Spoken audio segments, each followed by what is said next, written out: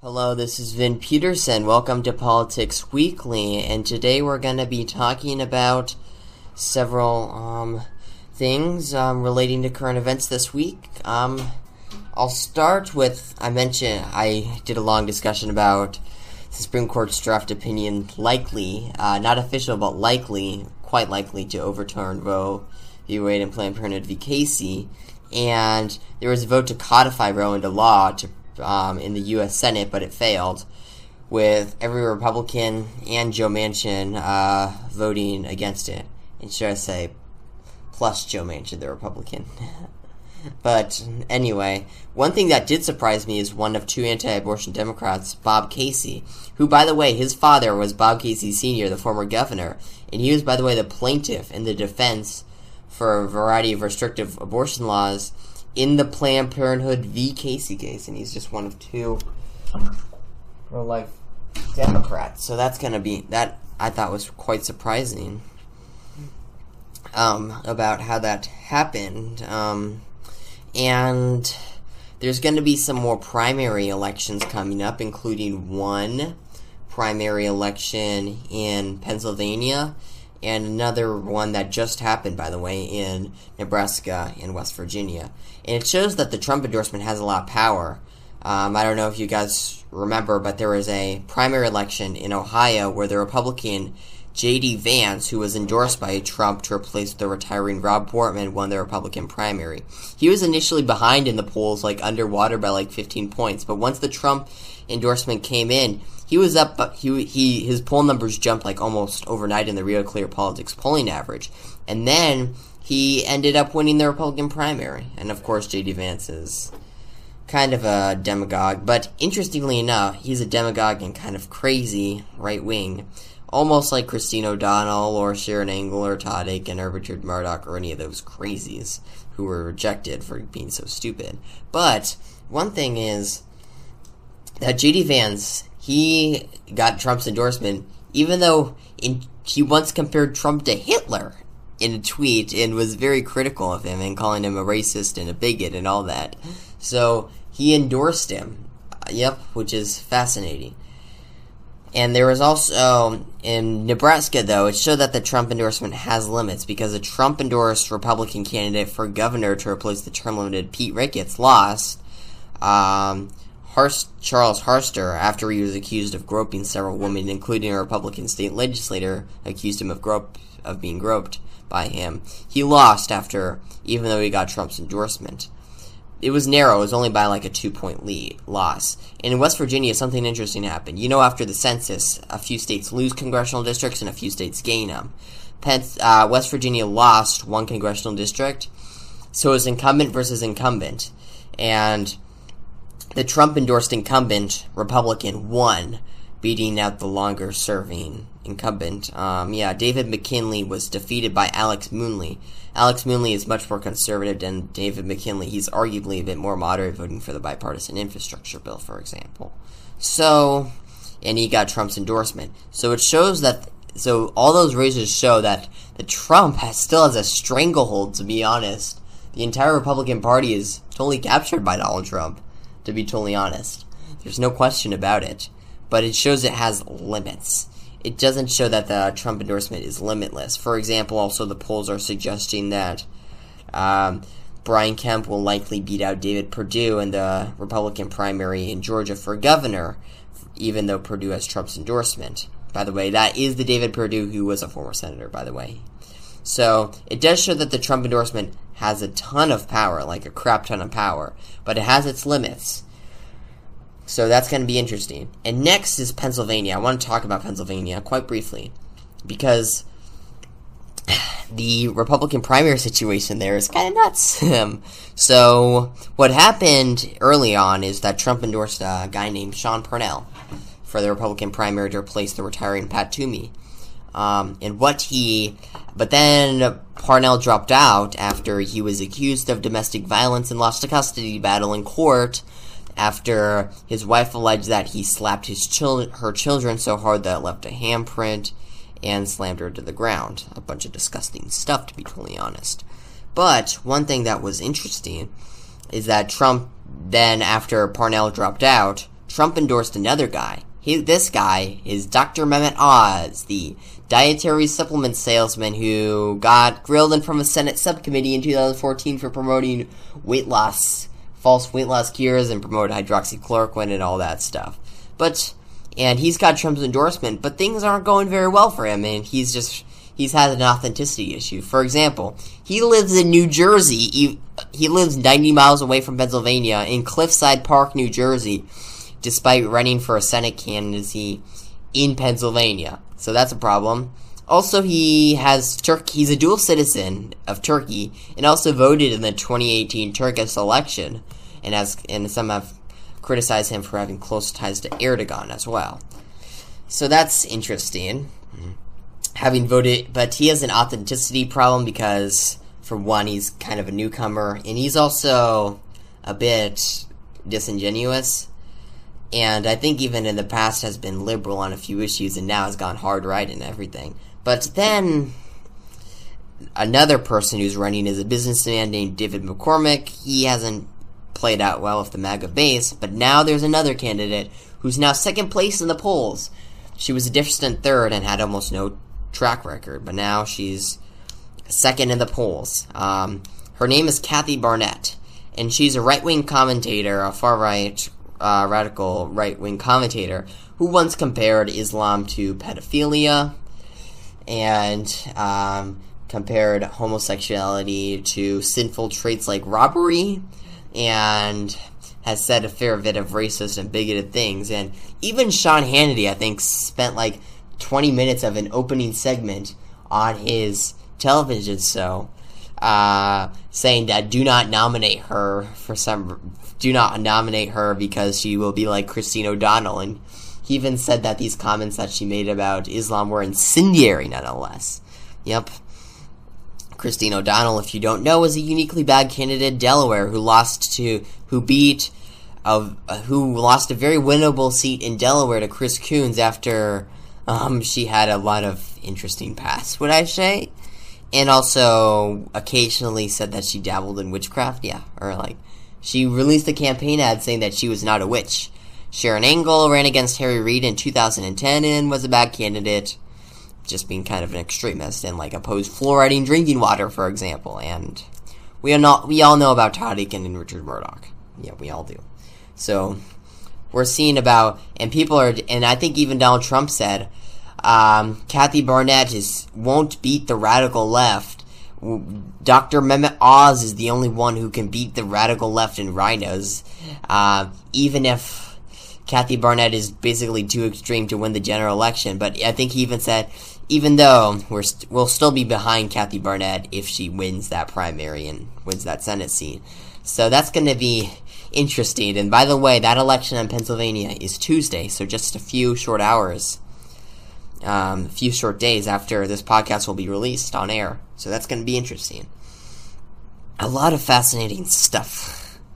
Another thing that's going on is in Texas, where this is until later, but there's a runoff election between a progressive Democrat, Jessica Cisneros, and a conservative Manchin-esque kind of Democrat, who also is pro-life and has an A rating from the NRA and defended the Texas abortion ban.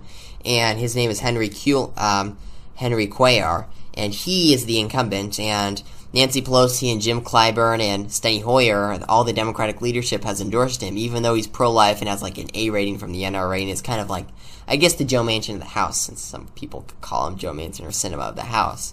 And one thing that is interesting is, at first this race would be under the radar. It's in a swingy district, a pretty competitive district in the Rio Grande Valley, near Laredo and near the U.S.-Mexico border in Texas.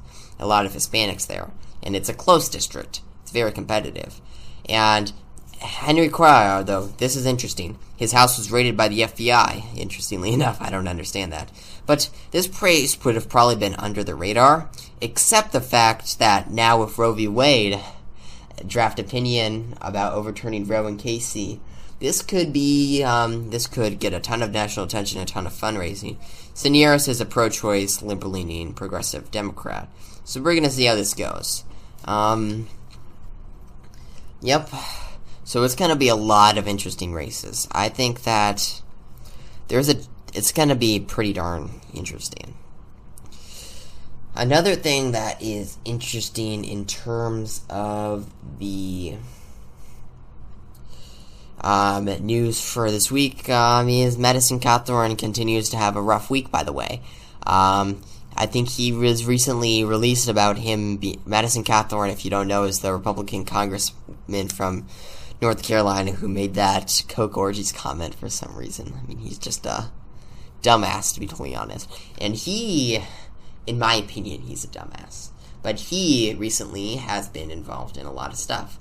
Like, he brought a loaded gun at TSA at the Charlotte Douglas International Airport, for example.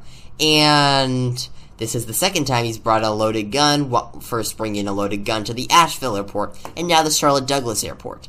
And also once posted on social media about visiting Adolf Hitler's vacation home, or once comparing Black Lives Matter to Nazis, and also being accused by multiple women of sexual assault and harassment, according to a New Yorker article and many others. And also, another thing is that recently there was a video of him that was released about him seen with no clothes on before he was in Congress, with his cousin, essentially. Yep, he was seen in a bed with no clothes on in a leaked video with his cousin, by the way, which is interesting, to say the least. And he also said that Republicans were having orgies and cocaine, which was rather dumb. And false, of course. It was completely false. But one thing that was interesting about that is that that the Republicans refused to condemn him on attending the January 6th riot, or sexual assault allegations, or being, like, pro-Nazi, to be totally honest. Or, I don't know about pro-Nazi. That's, I think, going a little too far, but embracing neo-Nazi ideology in some circumstances would be a more appropriate comment. And another thing is, they didn't really have any statements about that, but they were really, really mad about when he claimed that members of Congress were inviting him to an orgy. But even though that was false and rather dumb, but that just shows you how the Republican Party, they're okay with overturning an election, they're okay with a coup attempt, but they're not okay with orgies, which is interesting, about the standards that they're showing to the standards of integrity that I think the Republican Party is showing, in my opinion, which is interesting. I find that very interesting. And that race is also, by the way, on whether or not Madison Cawthorn's primary election is on Tuesday as well. Another thing is he's also been accused of insider trading, may violate federal insider trading laws, and you won't believe it until I say it to you, for the Let's Go Brandon cryptocurrency. Yep, he was accused of insider trading on a Let's Go Brandon cryptocurrency. By the way, if you don't know what Let's Go Brandon is, it is a right-wing slur used to attack President Joe Biden. It was first originated at a NASCAR race in October 1st, when a newscaster tried to cover up people chanting F Joe Biden, and instead saying Let's Go Brandon, because the driver who won that race was Brandon Brown at a NASCAR race. Even though anybody watching could tell that they were chanting, unfortunately, swearing at the president. It's a gross message, don't get me wrong. I mean, one of the good things about a free country is you can tell the president to F off if you want. I don't encourage it by any means, and this is a gross and disgusting message, but interesting nonetheless, and interesting that he's been accused of insider trading on a cryptocurrency by this. And he's also he also posted on Instagram about meeting with the cryptocurrency's founder, which is also interesting. He has also, yep, and he's actually in a wheelchair, by the way, Madison Cawthorn is, after he got into a car wreck in a BMW in 2015, and also and another thing that's interesting is he also lied about a Naval Academy admission, but during his run for Congress, and by the way, this is Mark Meadows' old district, so that just shows you the people that they've been electing in recent years. But it's going to be fascinating. But I think Tom Tillis, the junior Republican senator from North Carolina, he endorsed his opponent, and I think pretty much the Republican establishment is like funneling money towards his opponent, Chuck Edwards, a state senator. And another thing that's fascinating is that Kevin McCarthy, after he made those orgy comments, said he's lost his trust in Madison Cawthorn, which is a big deal. He never said that about Paul Gosar after that violent anime video about him wanting to kill AOC and Joe Biden, or attending a white nationalist conference and wanting to overthrow an election, or Marjorie Taylor Greene comparing mass mandates to the Holocaust, or endorsing QAnon conspiracy theories, or Lauren Boebert's rather Islamophobic comments. So that shows just how that, like, the Republican establishment over Marjorie Taylor Greene, Lauren Boebert, or any of these candidates, they hate Madison Cawthorn the most. And by the way, he's also the youngest member of Congress, which is interesting. Yep, yeah, this is going to be fascinating to watch, to say the least. And to be honest, an embarrassing spectacle, if you ask my opinion. That's just my opinion, by the way. It's an embarrassing spectacle. That's just how ideologically extreme the Republican Party is. And don't take my word for it. Take Norm Ornstein's word for it about how extreme the Republican Party has been. Take Pew Research Center, the UCLA, VoteView scorecard. You can take all those metrics and you can see just how extreme the Republicans have gotten. It's just off the charts at this point.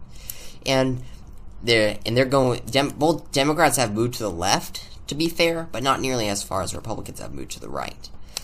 And that's going to be fascinating and to watch. Also, I'm curious about any Secretary of State's races, and there are going to be any up this election on Tuesday. So it's going to be an interesting race to watch.